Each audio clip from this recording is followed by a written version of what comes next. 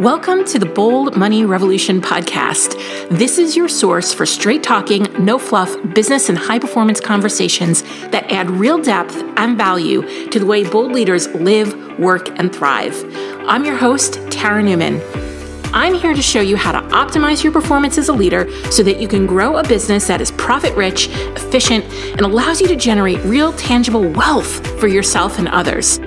We are here to help you lead with your values, to perform without overwhelm and burnout, and to do your most important work in the world. Hey, bold leaders. I'm Tara Newman, the host of this very fine show, and it is my goal to help you run a business that is highly profitable, gets you paid like the expert you are, and is easy on your energy. Because after a long career in corporate companies that had an incessant and unhealthy drive for growth that led to large-scale burnout of employees, myself included, I quit. So I could build a business that was in service to my health and create extraordinary wealth for myself and others. That's you. When I say and others, that means you.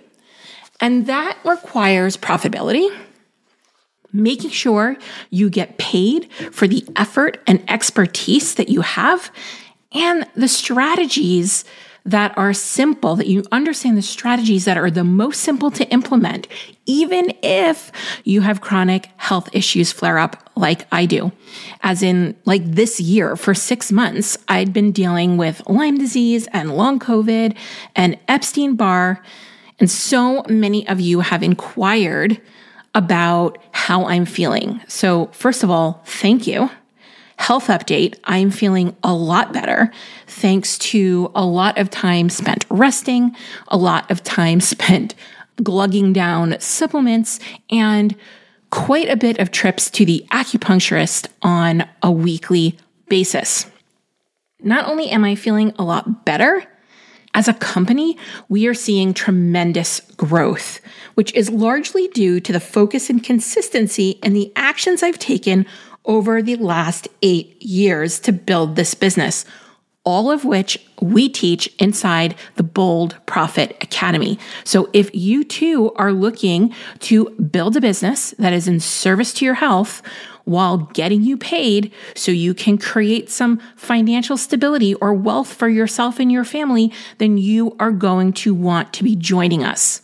Today's episode is a super quick episode, at least I hope it is. I hope I don't get super chatty, but it's a quick episode for those of you who either think you need a gazillion and one leads or all the traffic to make more money, or maybe this might more likely be you. Maybe you're someone like me who has wondered if you're doing it wrong because you don't have hundreds of people joining your email list every day. I have a shockingly small email list. We intentionally keep it that way, but we are really good at converting those leads to sales. And so you don't always need a ton of volume or a huge list. And I'm banging this drum pretty hard on this topic because we've been indoctrinated to believe and desire an inbox full of sales and inquiries to work with us. And the way we think that needs to happen is by having more and more people join our list. That, the way we're going to drive that traffic is through all of these fads around reels or whatever the heck they're doing these days. I don't even keep up because it changes so often. It's not worth my time to even understand the algorithm. I don't need the algorithm. I've created my own algorithm. Right? And so if you are a service-based business who sells premium services, we don't need that level of volume. So I'm here to do some myth busting with you today, which is one of my favorite things to do because I chat with a lot of small business owners, a lot of micro business owners, and I love that. That's my favorite thing to do is to chat. I think I need to be, and like Lucy had her lemonade stand with 5 cents. I think I need to set up shop in a coffee house somewhere and have inflation and all that, maybe $1 in my Lucy-esque coffee stand. But that is really my favorite thing to do. So here's some myths that I've been hearing.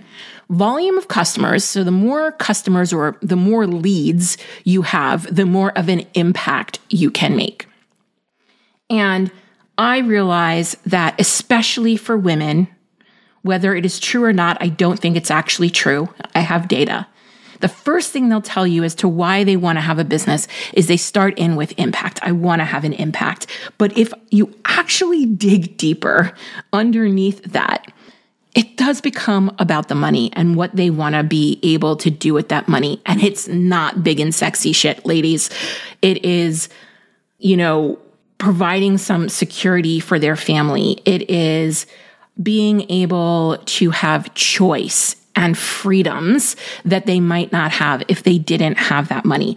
It might be that they are looking to feel empowered around their dollars so they don't feel maybe controlled by a partner or a spouse when it comes to money.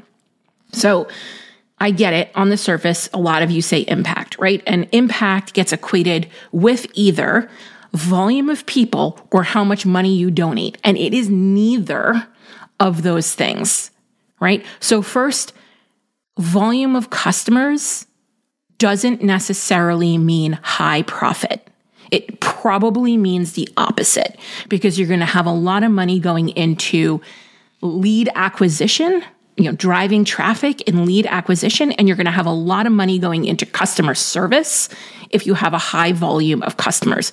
And the reality is that to make the impact that you want to make, whether it is a primary driver for you or a secondary driver for you, you need profit. Because here's why. It's not about how much money you give away.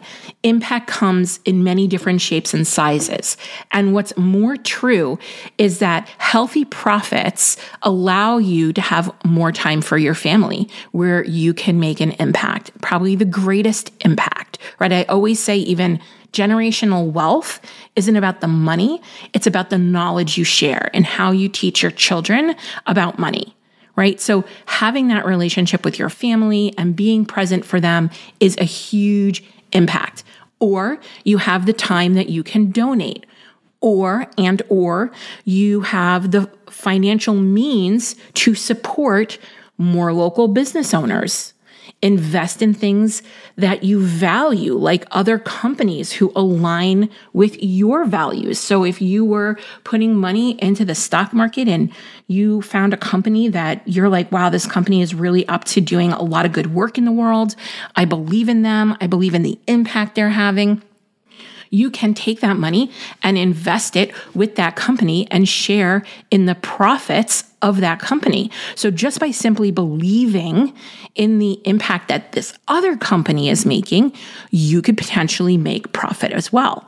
And then, of course, there are charitable contributions, but that's not the only way that you can make money. You can start a foundation, right? There are lots of ways that you could be making an impact in this world that doesn't have anything to do with volume of customers, but has everything to do with your profitability. Now let's talk about the second myth. Volume of customers equals easier on delivery. I don't know. I see this a lot where if I offer something for a lower price and more people buy, this becomes somewhat, passive, scalable, but like in the name of easy, it's not. It is not easier. Okay. And people think that the lower the price, so I think this is what's really happening for us in our psyche and in our emotional body and in our energy. People believe that the lower the price, the less responsibility they have to the people buying. And I get why this is really attractive to women who already feel like they're over-functioning. They feel like they're over-delivering to everybody and anyone around them. They're holding a lot. So to hold something at a higher price tag, they believe that the people who are paying the higher price tag are going to suck the life out of them and be demanding. And instead, the opposite is typically true. Certainly has been true in my business. As a matter of fact, in a recent McKinsey article I read, they stated that people paying the lower price, and it was for ice cream. They did this research around ice cream, but people paying this lower price for ice cream expected to get more for their money. When you sell a higher price point, you actually get clients who are more understanding, value your work and boundaries, and are looking for something to be solved quickly, or they just really want to learn from you and they really want your one-on-one guidance. And if you're somebody who is sensitive with energy, I can be, you also don't have to be overwhelmed by showing up in a group scenario or setting and forcing yourself to do that. One-on-one or smaller group programs can also be scalable in many ways, including price point, but delegating the customer service aspects to your team so you only have to show up for the delivery. We do that a whole bunch over here, especially as we were growing and in the earlier stages of my business where I was primarily just offering one-on-one. It was from my team, Lane, actually, to provide customer service, to answer questions, to, organize prep sheets and everything like that. So all I had to do was show up for the call and be present. And that allowed me to, at that time, take more calls. And some of you are like, well, I want to take a month off. I've been able to do that as well. So there are ways that you can do that as well. And that shouldn't be a reason why you don't work in a way that feels easier for you or aligns with you or is higher margin, right? Volume of customers equals more money and stability. Again, not typically true. It can be true, but it's not completely true. This whole belief of I have more customers and I will make more money. Listen, there's lots of ways for you to make more money. If you hone your craft, so you can increase your prices, you'll make more money. If you work on your confidence and beliefs around what you're charging, you will make more money. If you have a system for client retention that lowers churn, something that's really hard to do when you're dealing with volume, you will make more money and be way more profitable.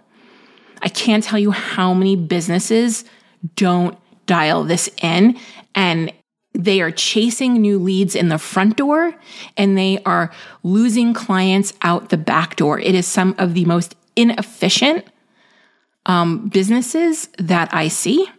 And that would be a really good place to do some work to find some low-lying fruit. Easy sales, easy growth opportunities would be to shore up as many leaky buckets as you possibly have in your business.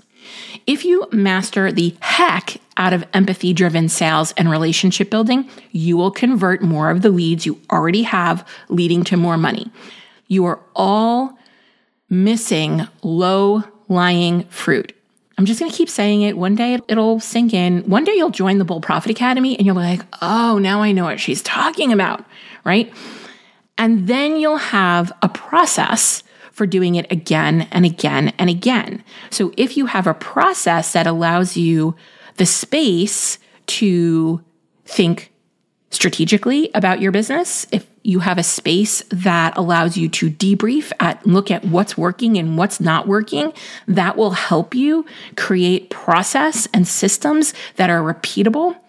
And that will allow you to make more money. So volume of customers isn't the only way that you can be making more money. Also, if you elevate your customers and you find the right fit for your service, if you have a better market fit with your service, that will help you make more money. And a perfect example of this was the case study we did with Cassie Christopher, which we will link up in the show notes here, around how making one B2B sale was able to reduce her need for 3,000 leads and 30 group coaching sales. So that is an episode that you are not going to want to miss if this is something that you want to go deeper on, and if this is something that you want to actually see put into action, that is a great place to go and get more info.